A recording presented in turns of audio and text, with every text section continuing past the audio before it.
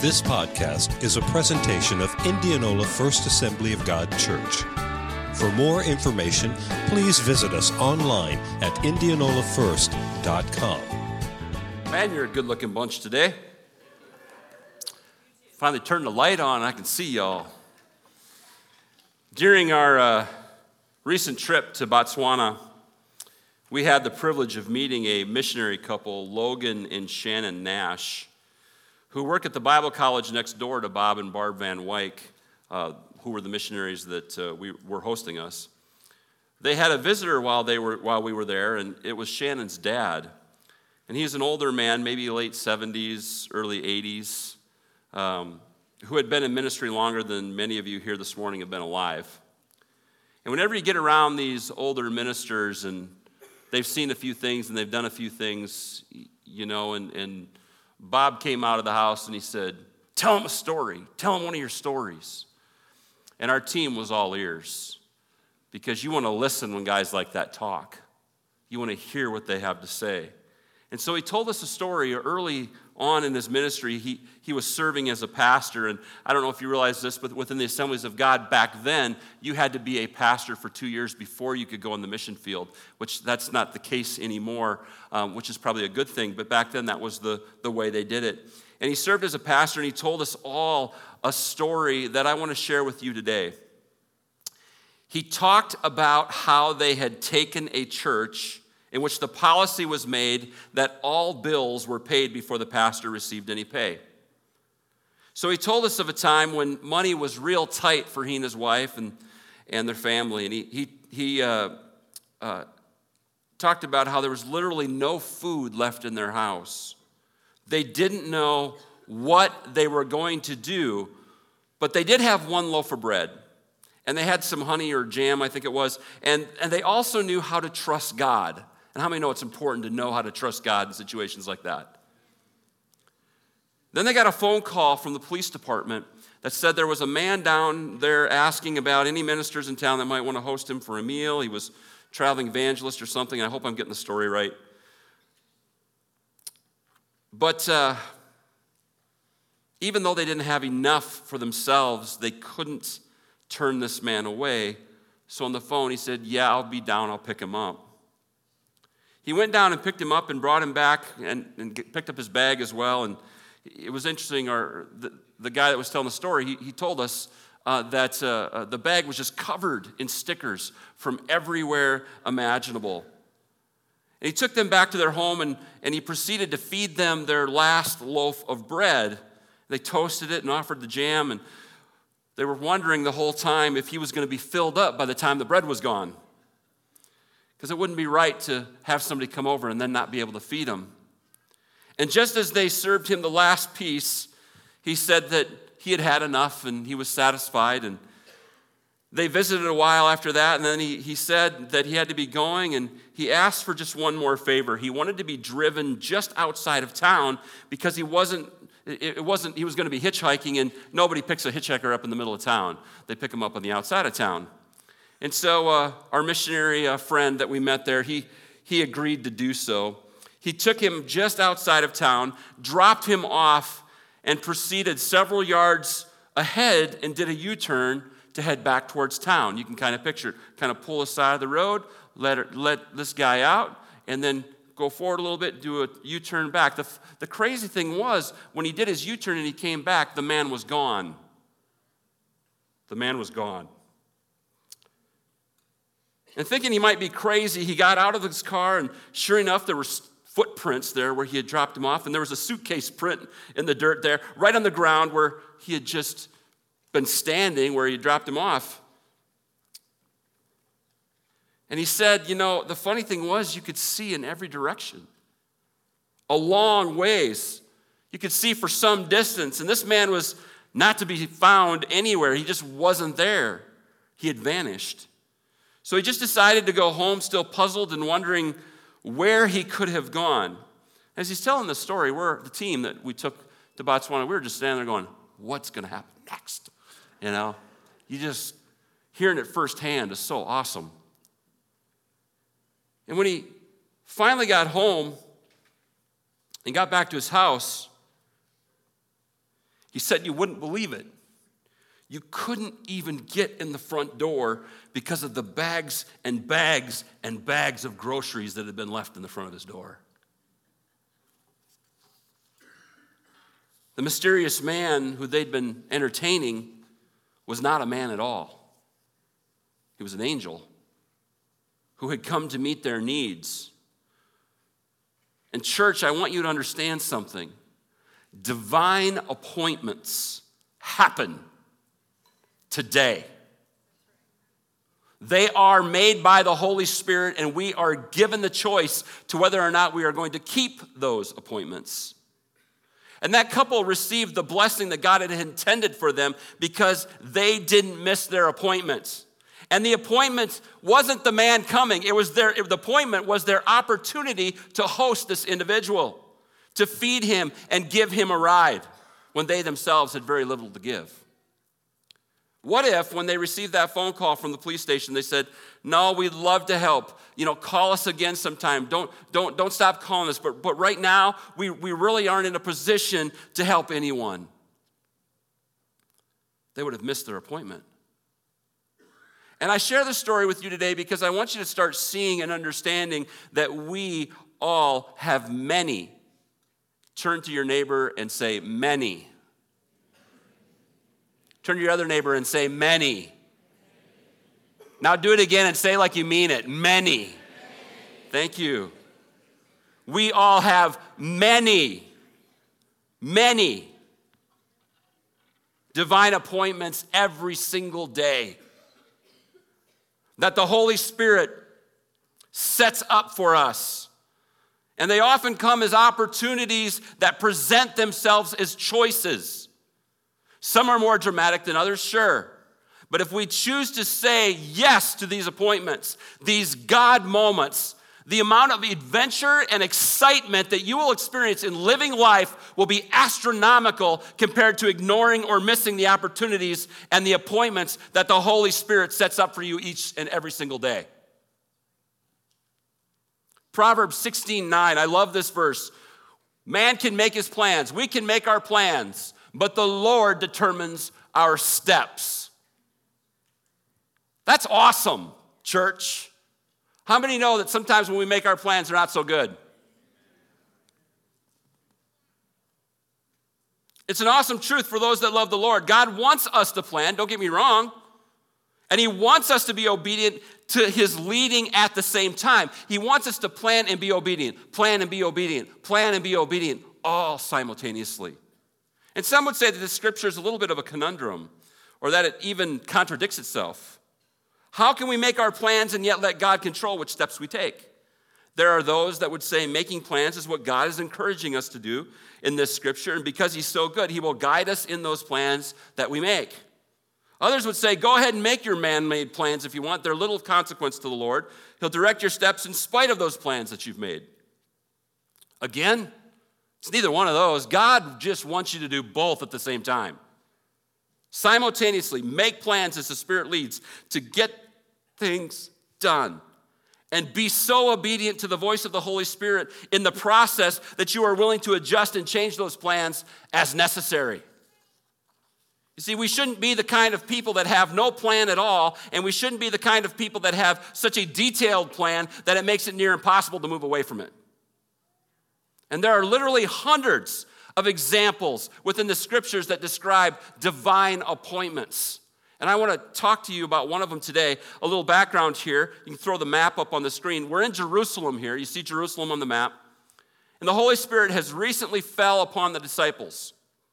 Pentecostal power has pushed them into sharing their faith. How many are thankful for Pentecostal power? Hallelujah. Then persecution begins as the disciples are sharing their faith. Persecution begins, and Stephen is killed as a result, and the church begins to spread out because of this persecution. Whenever there's persecution to the church, whenever blood flows because God's people are persecuted, the blood of the saints waters the church, and the church spreads out and grows. It's just the truth. The church was growing, and they were spreading out. And during this whole time, Philip, he heads up to Samaria. You see Samaria on the map there. and he begins to preach. He has so much success with people receiving the gospel that Peter and John hear about it, and they go there to pray for these new believers to be baptized in the Holy Spirit. And most of you know the story, where we're at, what's going on. Many signs and wonders are happening in this new church. And as Peter and John kind of wrap things up there and head back to Jerusalem, the Holy Spirit tells Philip to head south as well and even continue south of Jerusalem. Acts 8:26 through 31 says this, "Now an angel of the Lord said to Philip, 'Rise up and go toward the south on the way that goes down from Jerusalem to Gaza. This is desert.'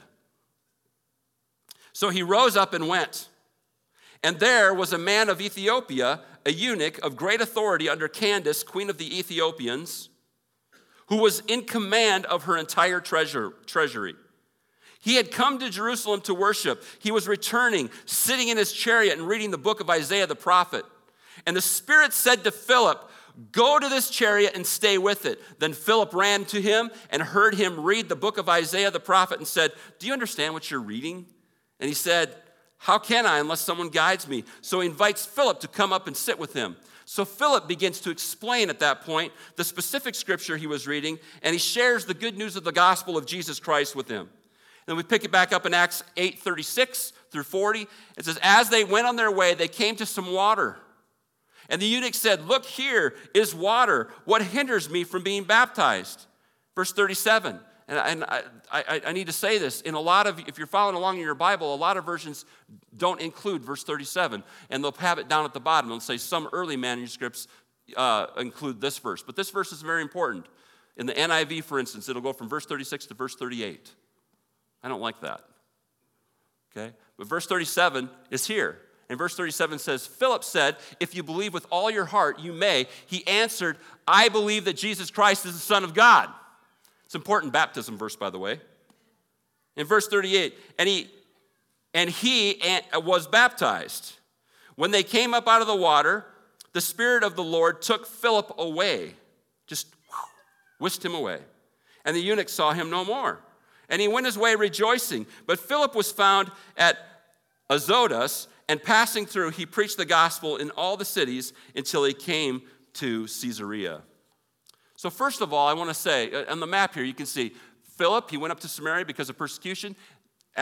At some appointed time when the church was booming and growing, he came back down because the Spirit of God asked him to, and he came south. And see that next arrow southwest of Jerusalem there? That's probably the area or so that he met up with this Ethiopian eunuch, and then he went on to, he was transported to Azotus, and then he went up through those cities preaching the gospel. That's Philip's story. Divine appointment after divine appointment in that man's life, wouldn't you say? But I want you to understand there's more than one divine appointment in the story of Philip and the Ethiopian eunuch. Not only was there a divine appointment for Philip, but there was a divine appointment for the Ethiopian as well. And I believe as you look at this biblical account, there are at least three things that you must have as part of your life if you're going to make your divine appointments. We're talking about divine appointments today. I hope you'll make all of yours. I hope you realize that the Holy Spirit has set them up for you every single day. I hope you understand by the end of this that your life can be so much more exciting if you live and breathe and just experience those divine appointments every single day, because they're all over the place. I'll even confess to you that as I began to put this message together and think about it, divine appointments started happening in my life more. At least I recognized them. It's funny, what you study is what plays out in your life, isn't it? It's amazing. But there's at least three things that you must have as part of your life if you're going to make your divine appointments. Number one, you must know the voice of the Holy Spirit. You got to know the voice of the Holy Spirit. Philip heard the voice of God. The angel of the Lord said, "Rise up and go into the desert south of Jerusalem." And Philip must have known it was the Lord's voice, because it says he went. He obeyed that. He did it. I think that there are many times in our day-to-day walks with the Lord when we talk ourselves out of believing that God is speaking to us. That can't be God. He wouldn't ask me to do that. He knows I'm not ready for that. Can you relate? Go through the scriptures. If you think you're not the right person for God to use, then you are in really good company because the scriptures is full of them. So many people throughout the Bible that believe those same lies, yet God used them anyway. Let me ask you something. Why would anyone but God ask you to do something in his name that would bring his name glory? Why would the devil say, go pray for that person?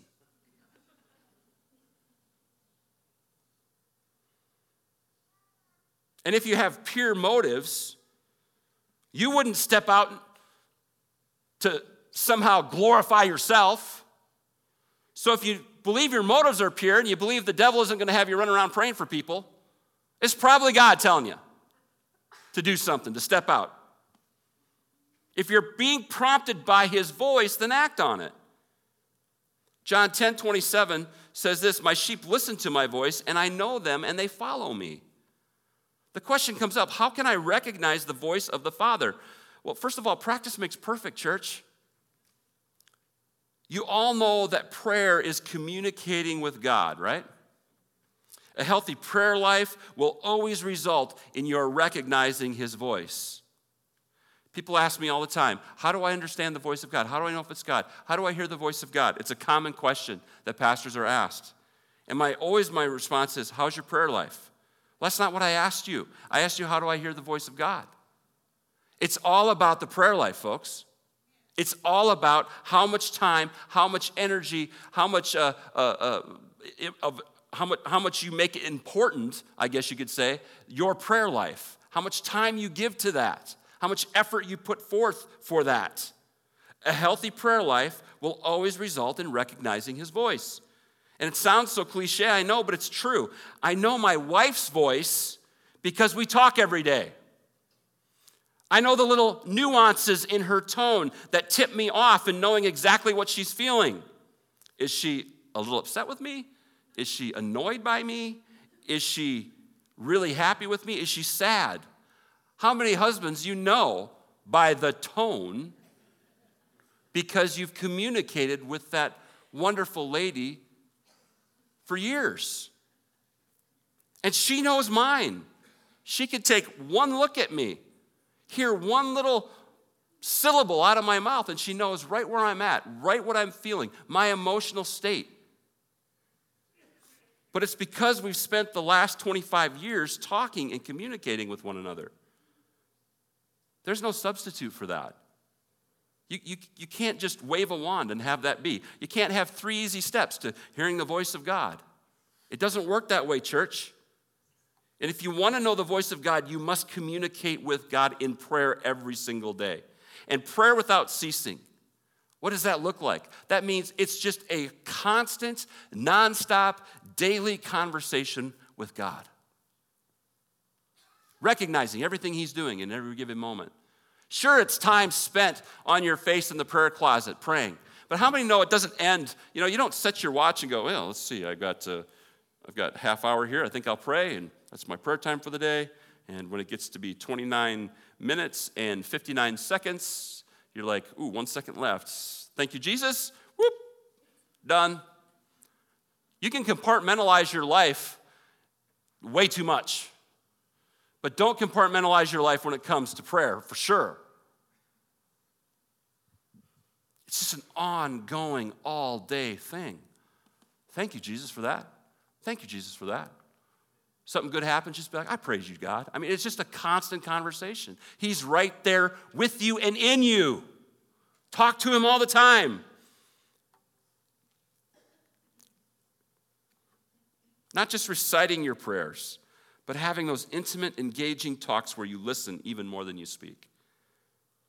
If you are still a little nervous about whether it's God's voice speaking to your heart, then check what you're being told with the scriptures. The voice of God will never contradict the instruction and truth within the Bible.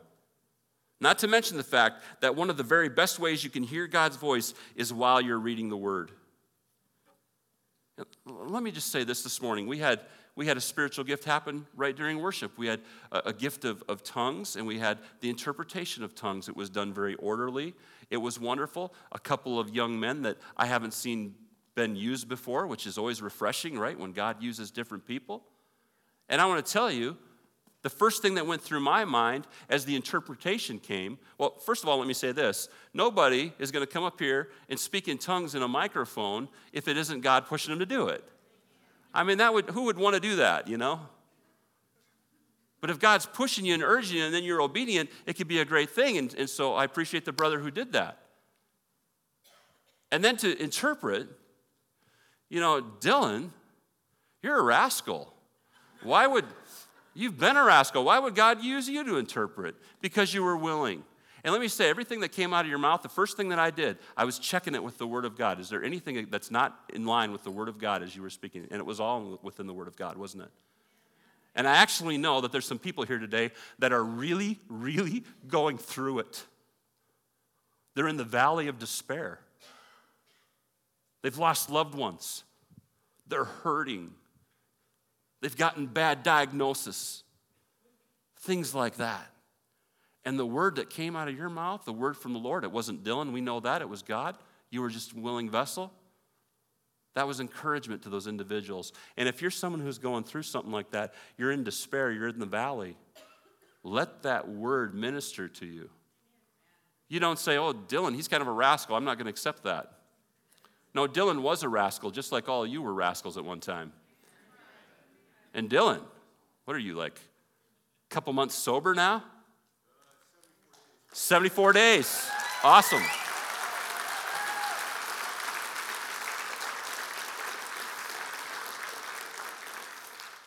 And this time, if you go back to it, we're all going to kick your butt till your nose bleeds, okay? Because we love you.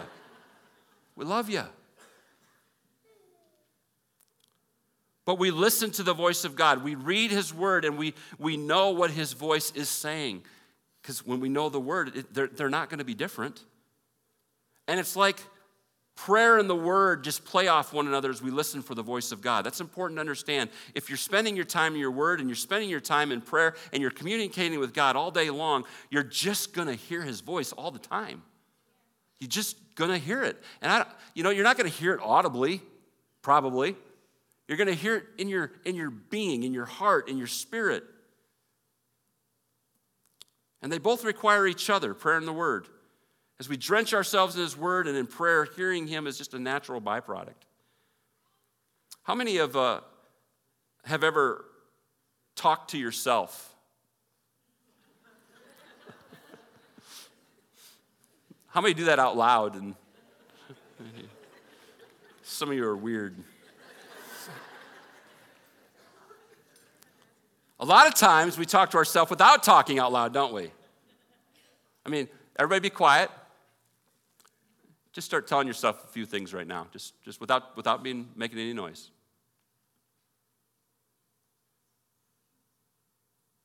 Anybody arguing with themselves? You're talking to yourself, aren't you? And you know what you're saying, and you know what's going on inside of you. You kind of hear it. You don't hear it here, but you hear it here. You hear it in your heart as you feel emotion and think through it. The same thing occurs when you talk to God. You feel it, and it goes through the filter of our thoughts, and we hear him, and we know, and we feel him, and we know that it's him if we spent time in prayer and the word. And if we've done our due diligence in the prayer closet and saturated ourselves with his word, like I said, we're going to know it's him. If you want to make your divine appointments, you got to know his voice. There's no substitute for knowing and hearing what he's saying. There's no substitute for it. And I'm telling you, living a life where divine appointments are just happening and you're making them and you're just living from divine appointment to a divine appointment, you know what most people do? They live from crisis to crisis. Christians ought to live from divine appointment to divine appointment. And really, it's a lot about mindset, because it's not that bad things don't ever happen to me, tough things don't ever happen to me, or to the person who lives from divine appointment to divine appointment. Those things just don't seem to be that big a deal when there's another divine appointment right around the corner. That's how it works. You gotta know the voice of the Holy Spirit. Number 2, you gotta be obedient. You have to be obedient. We don't love that word, do we? Obedience. We send our dogs to obedience school. Don't you wish God had an obedience school for us? You just called me a dog. No, I really didn't. We have to be obedient if we're going to make our divine appointments. Again, it says in Acts chapter 8, verse 27, that upon hearing the voice of God, Philip got up and went. Now, I just thought about this for a moment, meditated on it a little bit. There was no him-hawing around about this. Well, is that God? God, you really want me to leave? I don't know, Lord. Is that you? There was no arguments that he made with God. He just got up and went. And understand, Philip was doing great. Everything was going awesome in Samaria.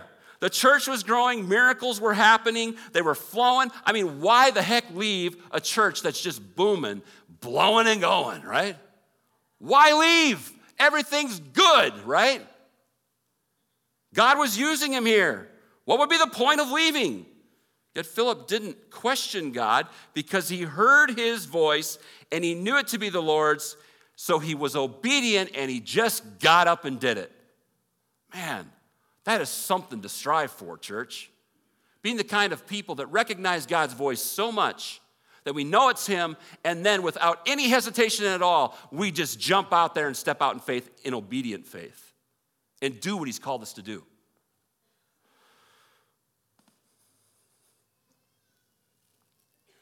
I want to show the map again. Jerusalem was about 42 miles, and this is kind of interesting, 42 miles away from Samaria. So Philip was in Samaria, everything was going good, and God said, go back to Jerusalem. It's not like he got in a car and went 42 miles.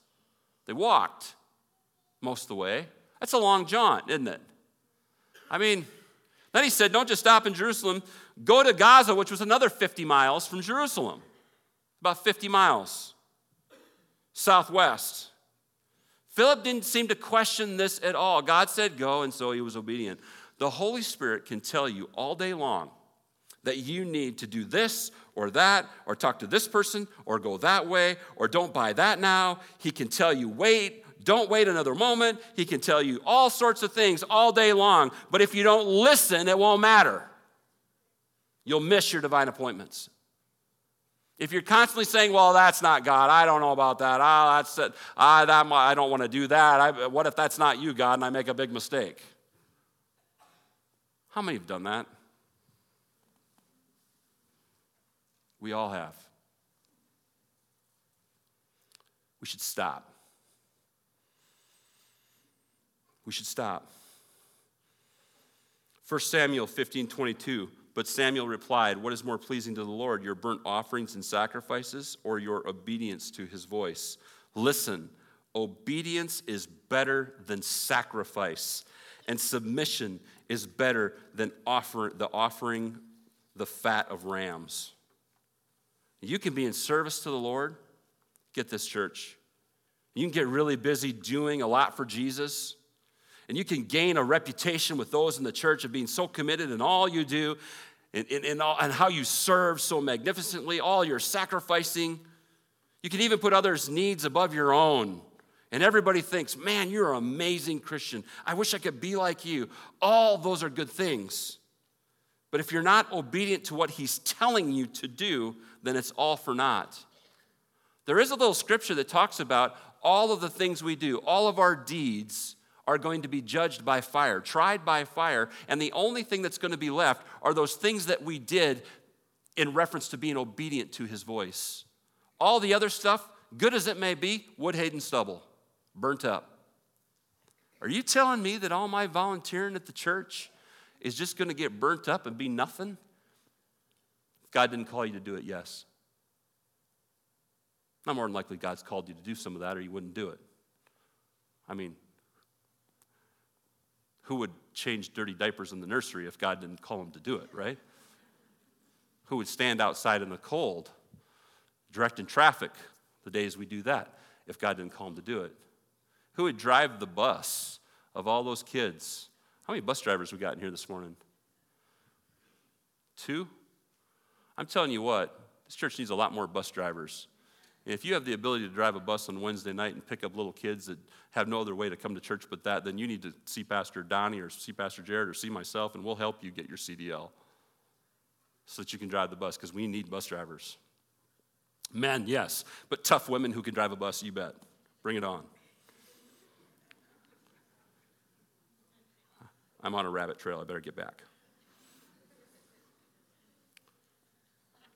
Anyone can be busy and look busy doing kingdom work and doing the kingdom work that they think they should be doing, or the kingdom work that others will see them doing, or the kingdom work that brings the most accolades to them. Anyone can busy themselves with doing kingdom-related things and can feel better about themselves, as if you could earn anything above what the blood of Jesus has already done for you. Oh yeah, we can get busy doing the kingdom work that we want to do for whatever messed up motive or reason. But the question is, are you doing the kingdom work he's asking you to do? Are you submitting to his voice and being obedient to what he's saying? And I don't want to discourage anyone from being, I don't want to discourage anyone from being active in kingdom work. I'm not trying to do that today, or to volunteer in the church. I'm not trying to get you to not do that. But the church is full of those that are striving to look good instead of looking to please God with their obedience. You know, it's an interesting thing in Africa when we were there. Missionary Bob was trying to explain to us the culture, and he said the culture there is such that it didn't really matter what you actually did. It matters what people know that you did. So, for instance, a man goes out of town on a business trip, has an affair, has multiple affairs. There's no shame in that. He doesn't feel shame in that culture. Unless he gets caught, then he feels deep shame. Now, that sounds weird, messed up, doesn't it? But we're not that far off. Our culture is really not all that different, is it? Because people do things all the time in the dark. And they don't seem to care until they get caught.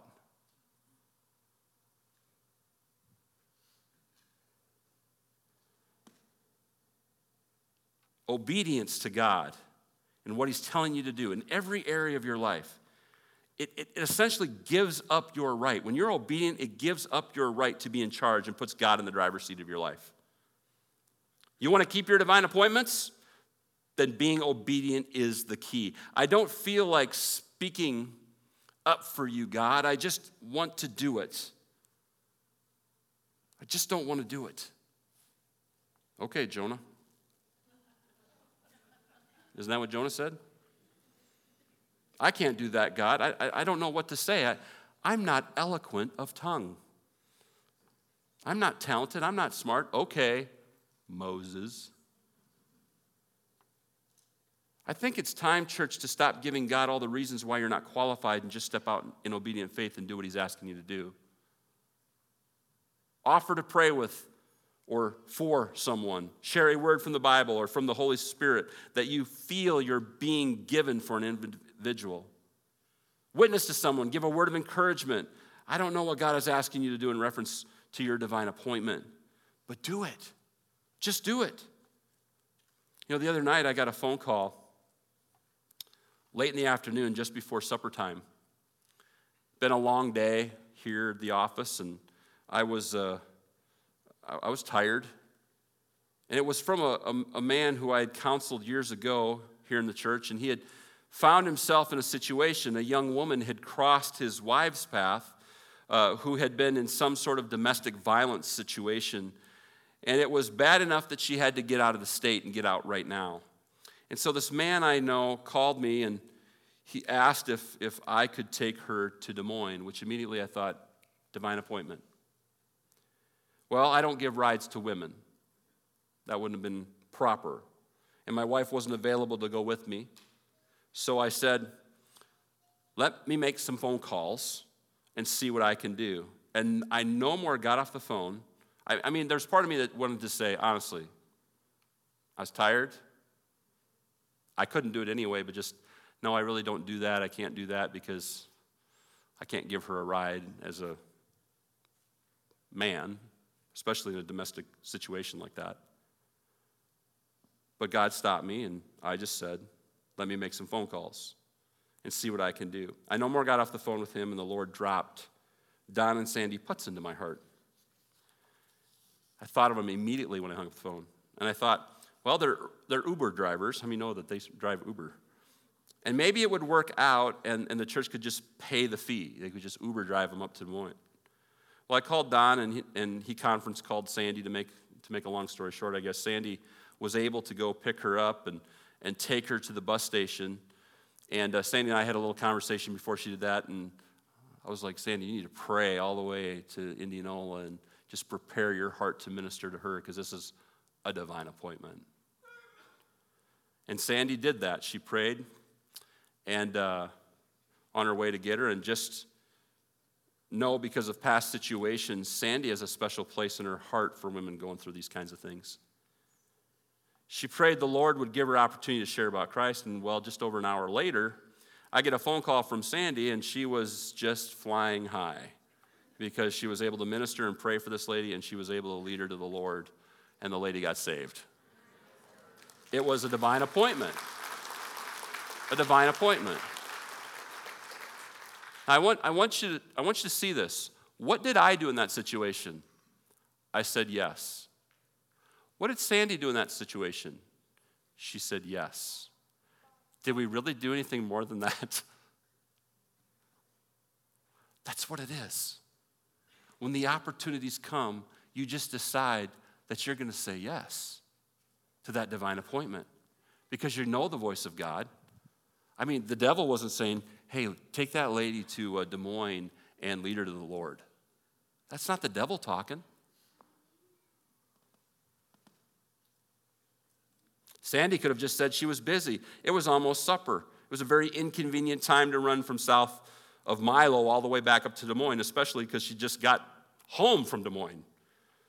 Obedience to his voice, it's a must for those that don't want to miss any of their appointments. Number 3, be vulnerable. I love the vulnerability that the Ethiopian eunuch displayed when Philip asked him, do you understand what you're reading? The eunuch said, no, I don't, and how can I unless someone explains it to me? Which we read over that and we don't think anything of it. But most of us probably would have responded with, oh yeah, I'm getting it. I mean, we don't want to look like we are lacking in intelligence or in knowledge of anything, right? And it's amazing when a divine appointment is kept, everyone involved is blessed. Philip was blessed because when we are truly used of God, there's a fulfillment that just washes over us as we feel as if we have accomplished what we were put on this earth to do. And the eunuch was certainly blessed because he now understood what the scriptures were saying, and then Philip led him to Christ, and he was even baptized in water. So he was blessed. But this divine appointment for the eunuch would not have happened if he wouldn't had made himself vulnerable. It was humbling to acknowledge that he didn't understand something. And it's been said that when you finally get old enough to realize that you don't know everything, you probably have a kid who thinks they know everything. Kids aren't laughing, but the parents are. Making yourself vulnerable is to put yourself out there in a way that someone else can hurt your pride. It's humbling yourself to the place where what you want doesn't matter, only that you can do the work and fulfill the task that God has sent you to do and to fulfill that work. And I think of us sometimes when and I always use the example I know all the time. You're standing in the grocery store aisle or Walmart aisle and you see something going on in front of you and God just says, the Holy Spirit says to you, pray for that individual, offer to pray for them. And what do? We're like, come on, really? Right here? I don't really want to do that, Lord. And all divine appointments aren't about praying for people. That's a common one that's really easy. There's all sorts of different kinds of divine appointments. I can't even get into all that. But just as an example, that's the moment where we say yes. And how does that look? Well, here's the awkward moment. Okay, God told me to do it. So I have to do it, right? I'm going to be obedient. Brenda's standing there in the aisle, and she's got Tattoo Man sitting next to her. I'm going, man, this guy is a character. No, he's a good man, loves Jesus. And God says, pray for them. So I go up and I'm like, hey, could you guys use any prayer for anything? And what would your response be? I'm out of Doritos. He needs Doritos. I should have expected a smart aleck comment from him. Normally they won't say that. That's an odd thing to say. But if they do, you pray for Doritos. You know? It doesn't matter. Or maybe you say, I was standing here behind you, and I feel like the Lord prompted my heart to ask you if you needed prayer for anything. Can I pray with you about anything? Be careful, because you might have somebody's heart be spilled out right there. But we don't do things like that, do we? That's taboo. You mind your business, I'll mind mine. I don't think anyone's going to ever experience, and maybe I'm wrong, where someone, what's the worst thing that could happen? They look at you and say, why don't you shut up and mind your own business? And you could say, well, bless you too. No, don't say that. You can say, okay, I will, but I'll be praying for you. That's the worst thing that can happen? What are we scared of? Why don't we do it? Why don't we step out? We don't want to make ourselves vulnerable because our pride might get hurt. Some of you think we're weird. Well, the Bible calls you peculiar. I don't know how you interpret that, but that to me means weird. You know? You're a peculiar people. Weird. It's putting yourself out there in a way that someone else can hurt your pride. It's humbling yourself to the place where what you want doesn't matter, only what you can do for Jesus. And think of Philip here when he ran over to the eunuch to talk to him. And remember, this guy was important. This guy was no lackey or anything. He was in charge of the entire treasury of the queen of Ethiopia. He was an important man. Philip, he wasn't really that important. He was a disciple of Jesus. We think he's important, but he was kind of a nobody. Blue-collar guy, right? He was putting himself out there a bit by saying, do you understand what you're reading? Here's a rich, intelligent, important man being asked by, what was Philip? Was he a fisherman? Yeah. So he's being asked this by, I just want you to think about that. I mean, this guy could have taken one look at Philip and said, why don't you mind your own business? Or who do you think you're trying to offer advice to? I'm important. Didn't bother Philip. 1 Peter 5:6 says, so humble yourselves under the mighty power of God, and at the right time he will lift you up in honor. Humbling yourself, that's being vulnerable. That's putting yourself out there. Making yourself vulnerable opens up the gates to divine appointments happening. And I get it. That's a hard thing to do because we don't want to look stupid or we don't want to do something wrong or step out in faith only to fall on our face. But let me say this. It's better to make mistakes stepping out in faith than to live a life where divine appointments just don't happen. Let me just do a little side teaching real quick here because I got 2 minutes left. What if the interpretation today was way off base? Or even a little off base? What if it just wasn't? You know what the church usually does in those situations when spiritual gifts happen and it's not just perfect according to the way they think it should be? They crucify the person who stepped out. They just beat him up or beat her up. Say, it wasn't of God. It's just flesh. I wish they'd be quiet, blah, blah, blah, blah, blah, blah, blah. But you know what we ought to do? Is we ought to be so loving with one another that when we do step out in faith as individuals, whether it's in the gifts or whether it's, how many know that the gifts of the Spirit produce divine appointments all the time? That's what the gifts of the Spirit really are all about. But what if our brother or sister falls on their face when they step out in faith? That's where we should reach down and pick them up and say, hey, good job for trying to step out in faith. And maybe it was a little misguided, but it's better than no divine appointments at all, isn't it? And maybe that's what I'm saying here as well. Better off stepping out in faith and falling on your face a few times than to live a life that's boring and dull and mundane with no divine appointments. Guys, we got to know the voice of God. We've got to be able to hear it. We've got to know his voice. We've got to be obedient to that voice, and we've got to make ourselves vulnerable. When we do that, divine appointments will happen, and this whole thing that we call the abundant life in Christ, it's just going to be part of our life. It's going to be exciting. It's going to be adventurous. It's going to be fun. You know, it's fun every day to get up and not know what the heck's going to happen today. It's just like, Jesus, what do you got on the schedule for me today?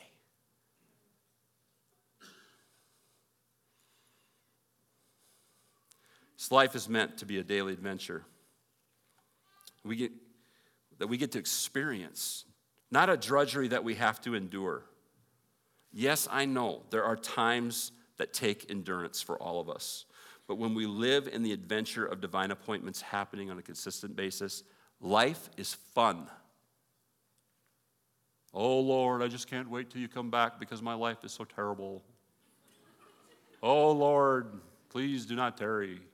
Come, Lord Jesus, come. I got to get out of this place. And God's like, I don't want you to come with me because you're really boring.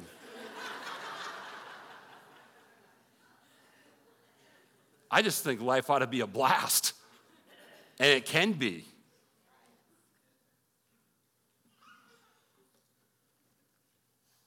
Let's get our eyes off ourselves and get them focused on kingdom work. The specific, life-fulfilling kingdom work that he's calling you to. Amen? All right, let's pray. Thanks for being a part of the Indianola First Assembly of God podcast. Join us next week to stay updated on our latest message.